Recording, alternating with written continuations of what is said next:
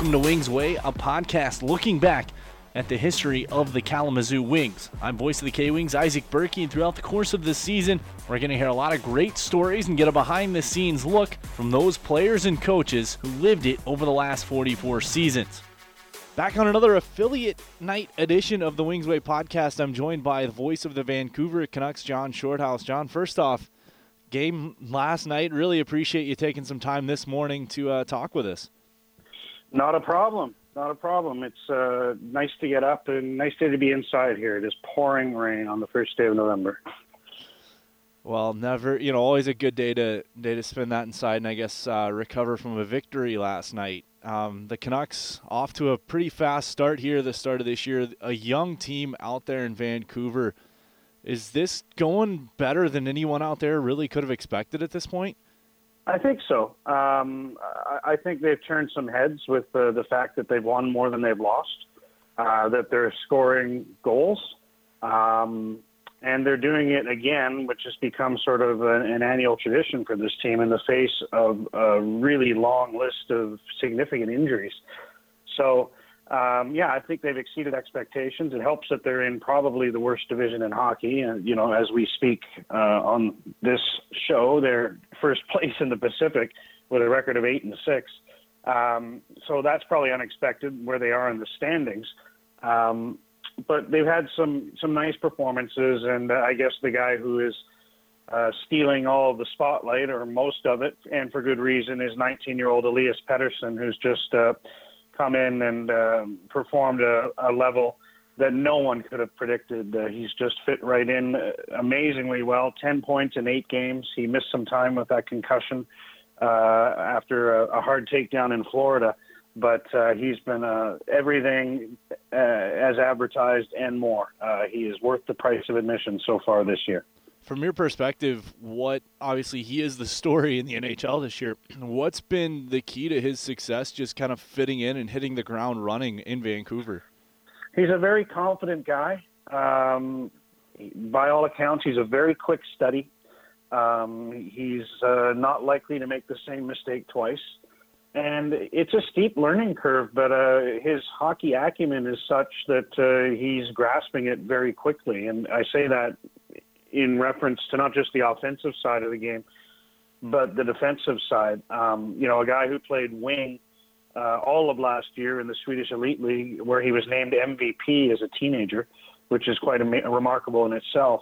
And then to ask him to come in, not that he hasn't played center before, but to ask him to do it at the NHL level with the defensive responsibilities and some of the big centers that you see in this division. They haven't played all of them yet, but we think of, the Ryan Getzlafs and the Andrei Kopitar, Joe Thornton, Connor McDavid. These are challenges, and so far he's lived up to them. He's performed well in all 3 zones, and obviously he's been producing offensively at a rate, we don't see very often for a guy playing his first games in the league. He's right up there with some of the real luminaries, the Crosbys, the Malkins, for the number of points he's put up in his first not even 10 games in the NHL. And, of course, he's not the only young guy out there putting up some points and having a strong start to the year. Guys like Brock Boeser, how important is the youth movement to the Canucks right now? Well, it is. That's what it is. I mean, it's the Sedin era is over. They're committed to playing the young guys. They did bring in some veterans in the offseason, mostly to perform specific roles, penalty killing being one of them, but also to kind of insulate the youngsters a little bit, give them a sense of protection might be a good word, just confidence, that there are guys who've been around the block that have their back and give them a little bit of freedom to operate. Boeser is off to a slower start than last year, obviously. He had a remarkable year in his rookie season, had that awful back injury in March and missed 2 months of training in the off season, has been hampered a little bit by a groin problem that cost him a few games last week. But he's still dangerous at times. He's only got 2 goals so far this year, but I don't think they're too worried about Brock Boeser in the sense that they think that once he gets up to speed and once he gets to feeling healthy again, that he's going to be able to produce at or near the rate he was last year. You've mentioned injuries on a couple of occasions. You've been with the Canucks organization for a while now. How have you seen them utilize their affiliates to kind of fill that gap when injuries occur to some of those big-name players or really anyone throughout the lineup? Well, you feel sorry almost for the staff down in Utica in that the Canucks for the last number of years have been right up there in terms of man games lost. It's uncanny how much time numerous players have missed. And, credit to Ryan Johnson and Trent Cull, the GM and coach of the Utica Comets, because they just find a way. And, they're some of the guys they need to find and scouring, the earth to just try to get bodies into the lineup, because the Canucks are constantly cherry-picking players just because they have to. I mean, they have 6 regulars out of the lineup already this year. They started the season pretty much entirely healthy, but now, you have Chris Tanev and Alex Edler. Their top 2 defensemen are out. Brandon Sutter is injured. Sven Berchi is injured. Anders Nilsson, the backup goalie, is injured. So, you've got all these players, Darren Archibald, Guillaume Brisebois, Richard Bachman, Brendan Gauntz, who scored twice, didn't score twice, he scored once, had the winning goal against Chicago. These are key pieces to the team in the American League, but the Canucks need them, and so they're here and making a contribution.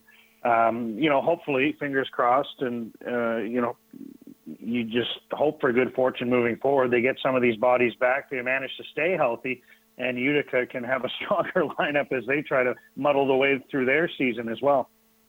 Obviously, not a lot of guys hardly anybody going to make the jump from the ECHL to the NHL in this same season, but just looking over the way Vancouver has been able to kind of develop those guys, obviously you have an older guy like Archibald, but some of the younger prospects, what have you seen from the Canucks as far as the ability to work with those guys in the minor leagues, develop them, and slowly bring them along or fast-track them to the NHL?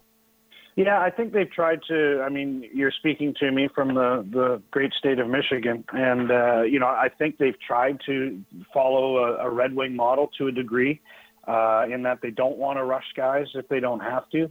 Thatcher Demko is a great example. He's out right now with concussion issues, but the goaltender who's, really viewed as the goalie of the future, and it probably could, if needed, to, play at the NHL level right now, but they want him to play as much as he possibly can, and they just don't think he would get enough action at the NHL level. So they're bringing him along, much like the team did in the past with a Corey Schneider, and that's kind of the model they want to follow. So they've shown a degree of patience. I think they learned a lesson a couple of years ago when they decided to plunk Jake Virtanen and Jared McCann into the opening night roster.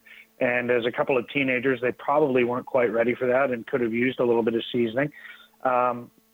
So you live and you learn. But you talk about the East Coast League. The Canucks have 2 of in history, the better examples of players, coming from there and playing in the NHL and making, huge contributions, or certainly in the case of Alex Burrows, who had a stellar NHL career and, was basically a walk-on in the ECHL.